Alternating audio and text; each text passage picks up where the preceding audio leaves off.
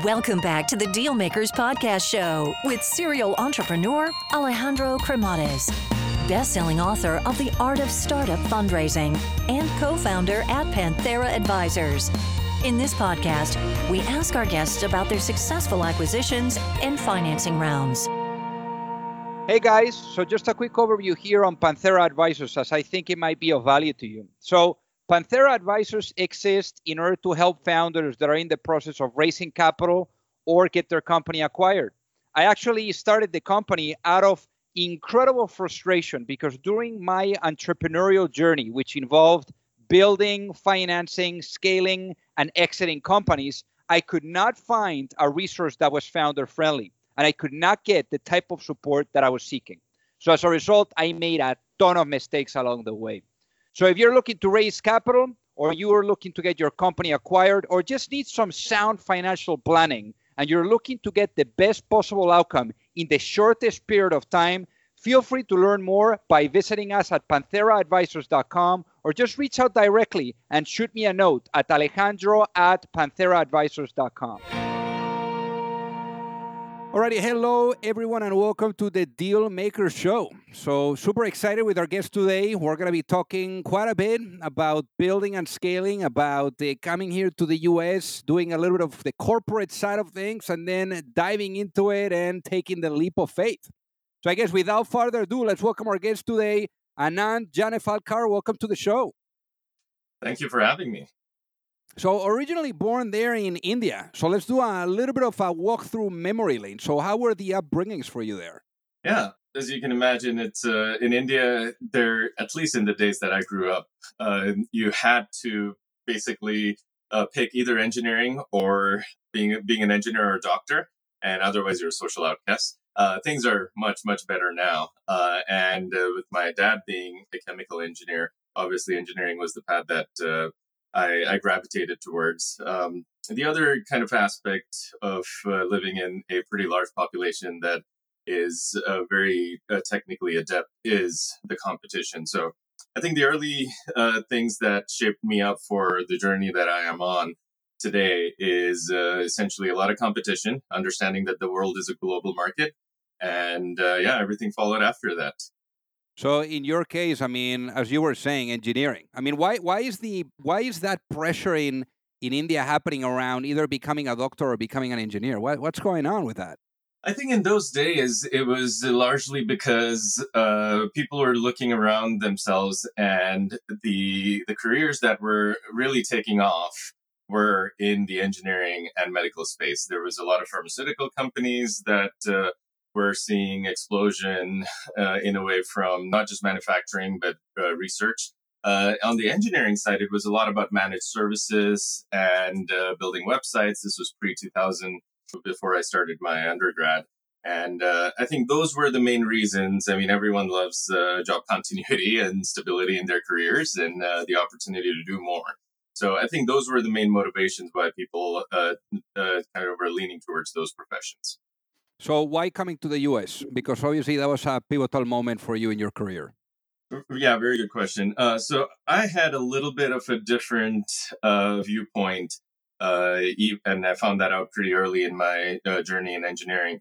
Well, even before engineering, yes, my dad's engineering background was an influence on picking that kind of path. However, I really vividly remember looking at, different kinds of media, right? Media was getting ubiquitous then, and movies. And in a movie, I remember that I had looked at a car phone. And that had really sparked my interest on how does wireless communication work, or cordless communication at that point, and how do you ensure the quality for that? And that led into interest in satellite communications. That led interest into cellular communications. And I was certain that I wanted to go ahead and build cellular devices. So that led to looking at doing research and doing my master's in telecommunications, which led me to Dallas to do my master's in telecommunication, and the rest is history. But I mean, in this case, I mean, you were in Motorola for quite a bit.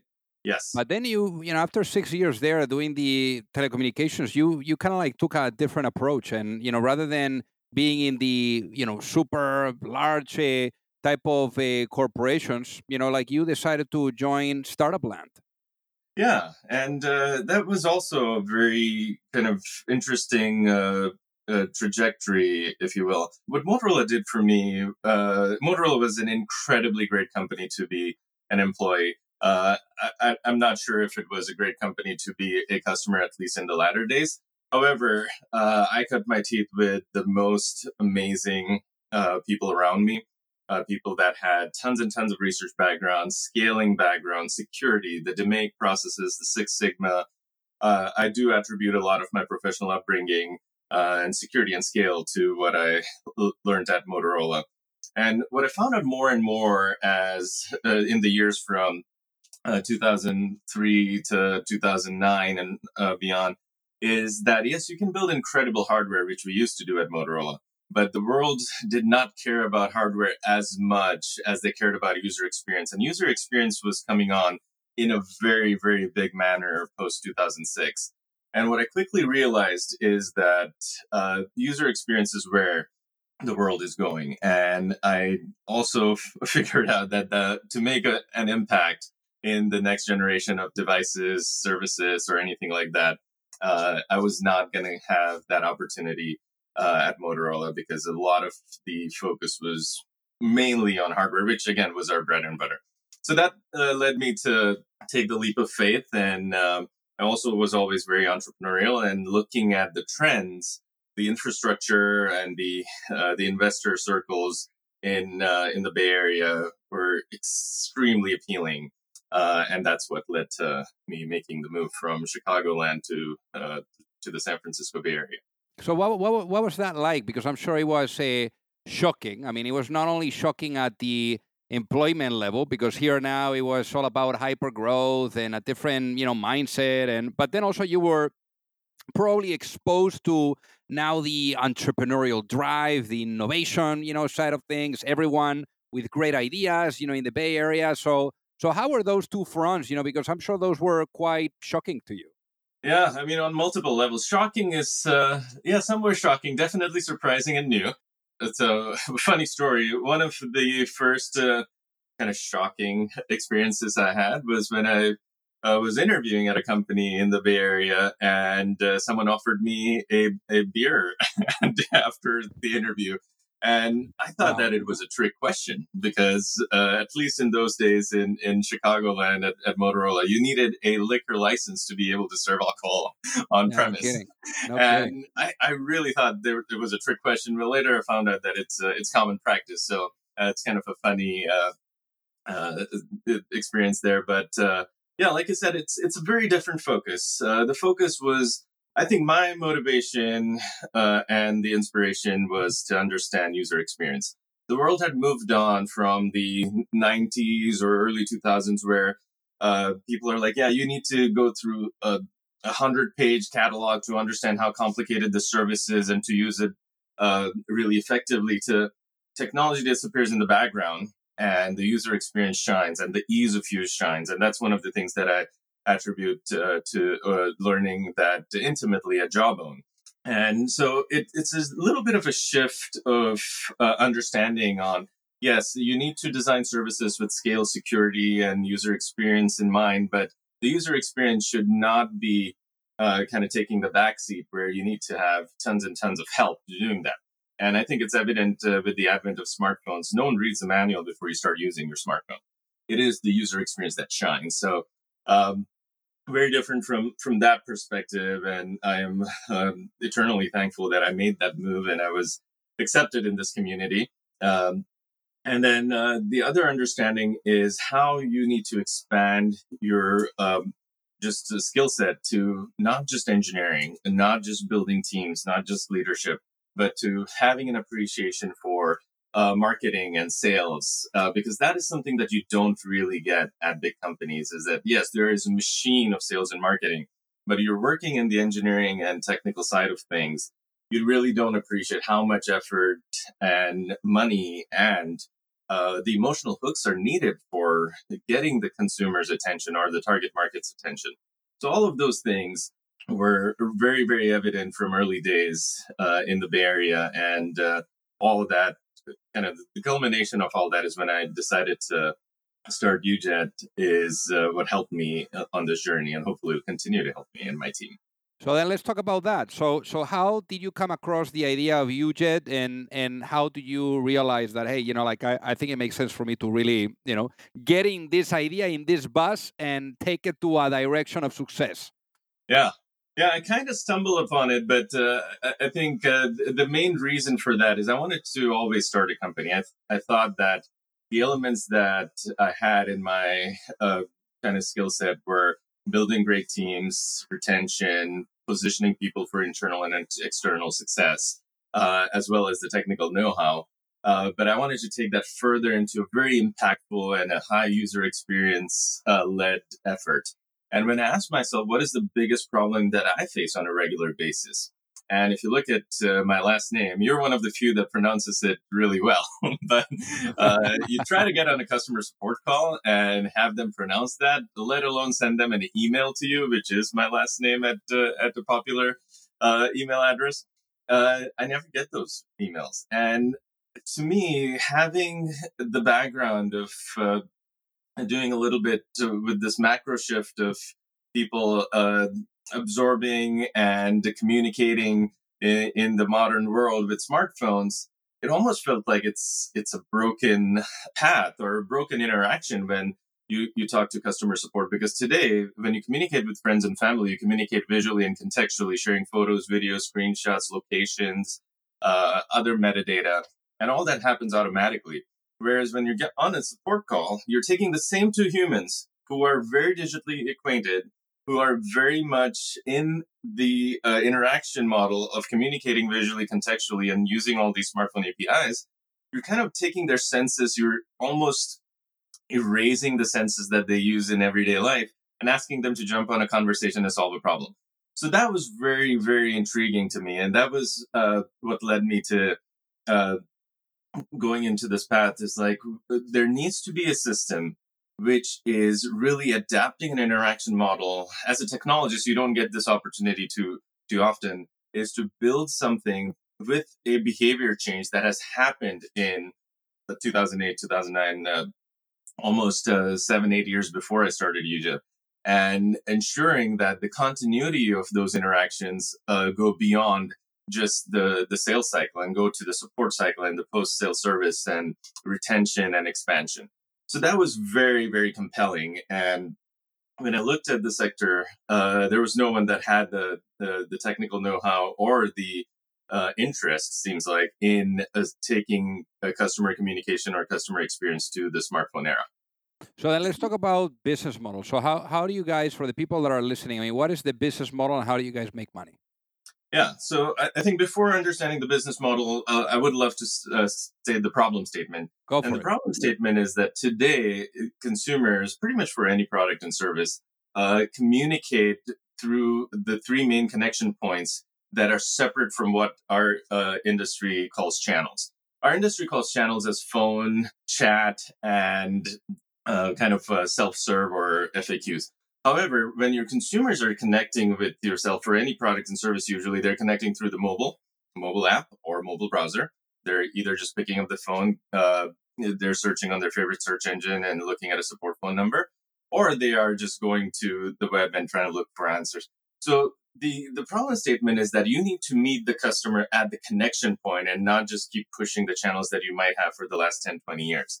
And that is what the value prop is. And our business model is that taking the two ends of the conversation, right? There is the consumer and there is the support team. Whether the support team is communicating on voice chat, SMS, FAQs and all that, that is secondary because both sides have a device that does not have the limitation of just doing voice, just doing chat, or just doing SMS and so on and so forth, which was the issue 10 years ago. So to make sure that channel in between them, the interaction model in between them is the smartphone era. That is what UJet does. And our business model is to enable these communications in a very fluid and rich context manner and a visual and contextual enablement so that when these two endpoints or these two humans are communicating with each other, they don't feel like it's different from communicating with friends and family. And a lot of the information that's already available in their account, in their app, after their login on the web page, furthermore to their customer record and past history, is immediately rendered onto the agent screen without deep integration with the CRMs, so that they can solve the problem very quickly. And I think I'll just state one nuance about the business model, which is it's not about just like nickeling and diming and saying like, oh, it's like just a transaction based one. It is more about the resolution based model. So that is different. And what I saw in the sector, it's very much just time based and not resolution based. So that is the difference that the viewers or the listeners to this podcast would realize when they dig deeper into our solution. Is it's a very different take even from the billing and business model perspective. Now, as we're talking about business, I mean, your background is very much engineering, no? And this is your first company really where you're taking the lead on the business side. And I know for a fact that transitioning from the engineering mindset or the engineering background to blending it into the business side of things is not easy. So what have you done in order to really get up to speed quickly?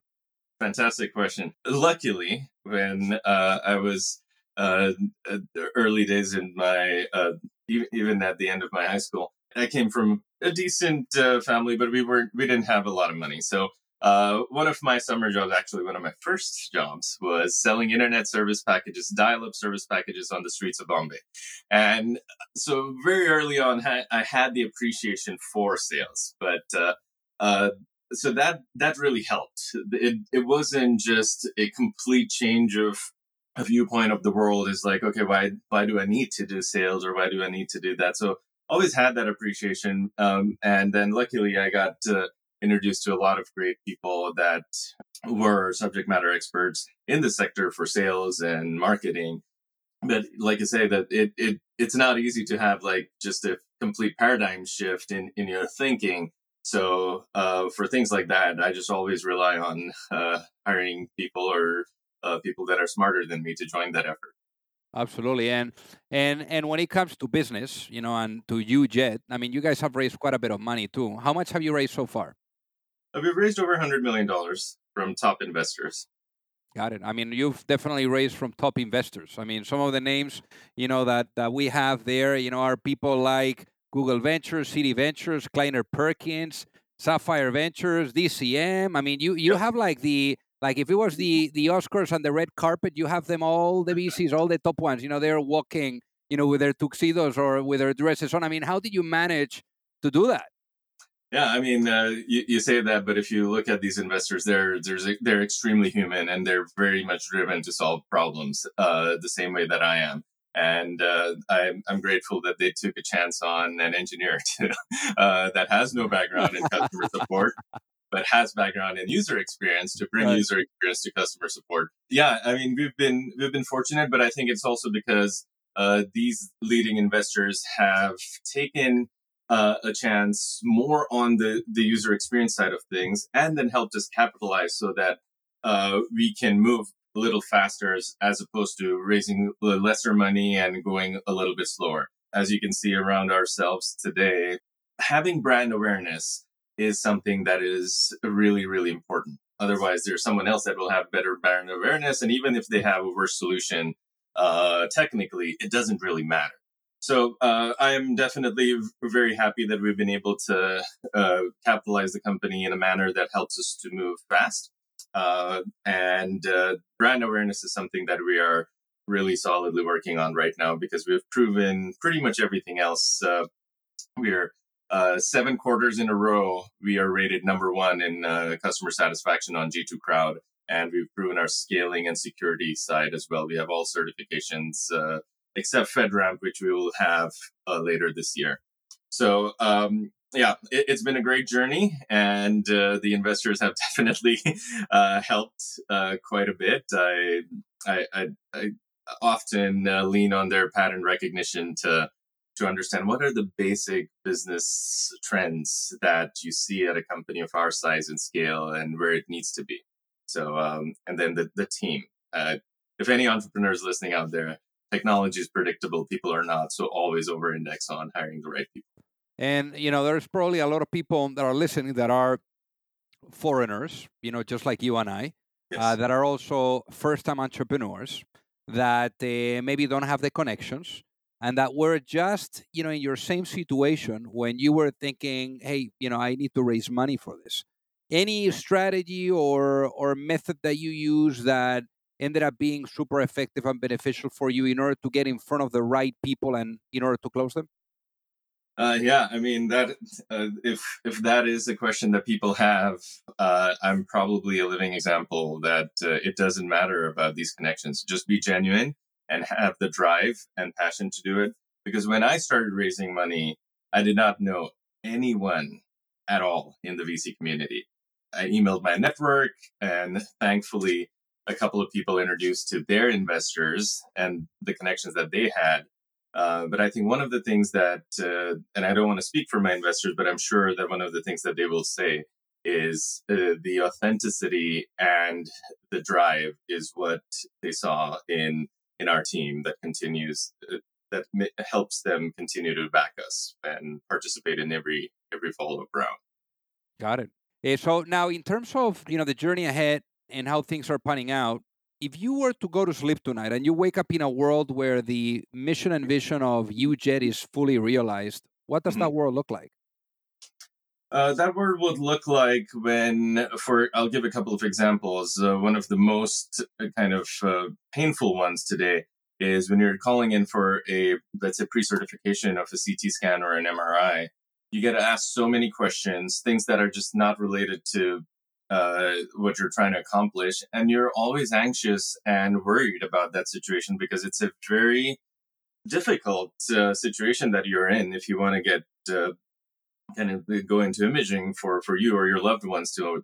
So the ability to do that in a very, very effective manner in the minimum amount of time and accurately and with automation, be able to pass that information visually and contextually to the healthcare provider, that would look very different. It would be in a matter of a couple of minutes because they already have your information on file. They can verify you through Touch ID, Face ID, the same way you do with your other apps, and then be able to share some of your insurance information, take a picture of your card, and so on and so forth. Let's say you're on the highway and you're driving along and something chips your windshield. You're pulling on the side. You're calling your favorite company that's going to help fix the glass, as well as your insurance company. Being able to have that 3, 4, 5-way call in the matter of seconds, get connected, have your insurance card already teed up to be shared with the team, your location automatically sent over there, getting the tow truck.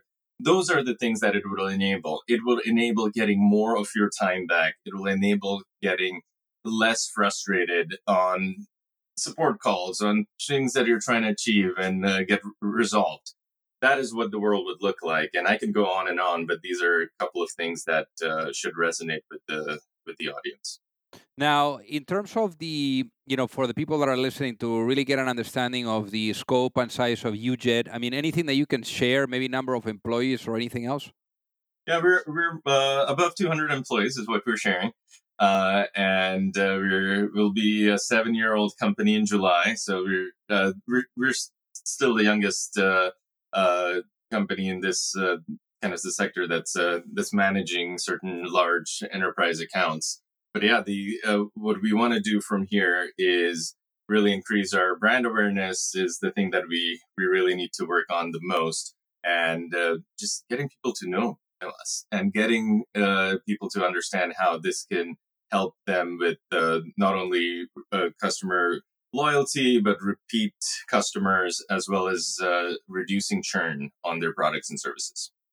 In the last year, I mean, you guys have grown the team by about 49%. And according to some of the public data that I was able to come across. Now, I think that when you grow fast the organization, typically things may tend to break.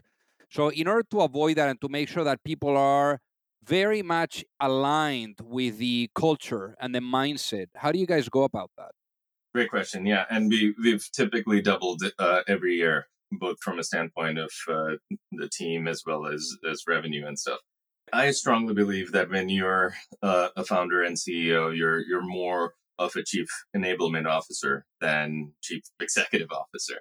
Yes, you need to have your day job as a CEO, but the real thing that you're doing once the team is past 25 to 50 people is really ensuring that all of the practices that helped you have a successful team from 25 to 50 team members is continue to do that in terms of culture, in terms of hiring practices, in terms of effectiveness. We spend a lot of time ensuring that we're hiring the right people. We like to get emotionally attached to whoever we're going to hire because we don't believe that it's just a transactional kind of relationship here. We enable people, we position them to be successful both internally and externally. So we spend a lot of time on our hiring. And what that has allowed us to do is not only maintain an extremely high level of effectiveness, but also maintain our culture. Our cultural values are very much very straightforward. Being human, being accountable, being respectful, being transparent, and speaking up whenever you see something's wrong. And having clear guidelines around that, having that dialogue with your team members, regardless of it doesn't really matter whether you're 2 levels or 3 levels. Now we try to have a very flat organization, but it still doesn't matter. You can speak up if you're seeing something is not working right. And that has enabled us across the board, whether it's my direct reports or their direct reports, to maintain a very clear understanding of where the struggles are, whether they're technical struggles, where they're human struggles, where they are organizational struggles. And now being global and having employees in over 7 countries, it really helps having that clear, open communication and quarterly meetings with every single team. That's amazing. That reminds me of the statement that I would see on the subway in New York City that it said, "If you see something, say something." So Exactly. yeah, good stuff. Good It's stuff. amazing how that can help because if you enable people to speak up and share things, of course, they also have to be accountable and be respectful, and they can't cry wolf all the time. So that's why all of these values go hand in hand. But it really gives you a deep understanding of how things look like from various different perspectives and not just your perspective. 100%. Now, imagine I put you into a time machine Mhm. and I bring you back in time to that moment, about 5 years or so when you were thinking about starting UJET. If you could go and have a sit down with that younger Anand and Yes. share with that younger Anand, based on now the wealth of knowledge, what has worked out, what hasn't worked out, what the fundraising or engaging with the great investors that you're engaging now. I mean, Yeah. if you were able to have a sit down and give that younger Anand one piece of advice before launching a business, what would that be and why, given what you know now? Yeah. Fantastic. I actually think about this a lot every day. What I would do differently, I wouldn't do anything else differently except for this thing. I would hire a sales leader in my first 5 hires. And furthermore, I would invest more in marketing and channel, especially for enterprise software. Those are the things that I feel that I didn't have a great understanding about, obviously, because I didn't. This is my first enterprise software gig. That would be one singular big thing that I would tell myself. And I think we could have been where we are at least a year or 2 years ago if I would have known that. And why the sales individual? Why? Because as a technical founder, what you tend to do just naturally is over-index on making robust technology. And it's great that we were able to do that. But having a sales marketing channel understanding as the very early DNA of the company, especially in enterprise software, there's just no substitute for that. So I think what that would have done is just accelerated our path even more. I think we're pretty fast growing. I think we're in one of the fastest growing companies in the sector, if not all enterprise software. But that would have even furthermore kind of accelerated our path. And I think that's something that I will carry with myself to any future ventures that I may embark on. But that is absolutely what I would tell myself even 3-4 years ago, if not 5 years. Nice. Now, obviously, first-time founder, Anand, remarkable journey. What would you say is a book that you wish you would have read sooner? I would have just spoken to a lot more people that have had these journeys. I mean, I'm a big believer in the human connection. I believe that you're a product of your relationships and experiences. I would have just met a lot of people that have done this before, and unfortunately, I didn't have the network or the connections when I started this. But rather than reading a book, and again, no problem with books and stuff, but I would rather talk to the individuals that have been there and done that and learn from their pattern recognition, lessons learned, and help guide my journey so that I don't make the same mistakes or the same things that they had to painfully learn. I would benefit from that. History repeats, as they say. So history repeats, and there are just certain best practices that you learn, or you architect best practices, and I want to know them from the architects. 100%. So Anand, for the people that are listening, what is the best way for them to reach out and say hello?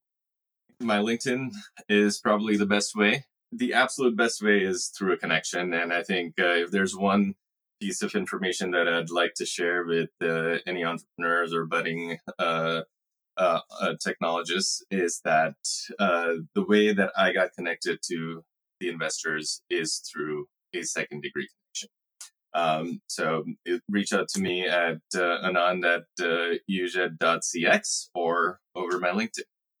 Amazing. Well, Anand, thank you so much for being on the Dealmaker Show today. Thank you for having me. If you like the show, make sure that you hit that subscribe button. If you could leave a review as well, that would be fantastic. And if you got any value, either from this episode or from the show itself, share it with a friend. Perhaps they also appreciate it. So also remember that if you need any help, whether it is with your fundraising efforts or with selling your business, you can reach me at alejandro@pantheraadvisors.com. You've reached the end of another episode of the Dealmakers Podcast. For free resources and materials, head over to alejandrocremades.com. Thank you for listening, and see you at the next episode.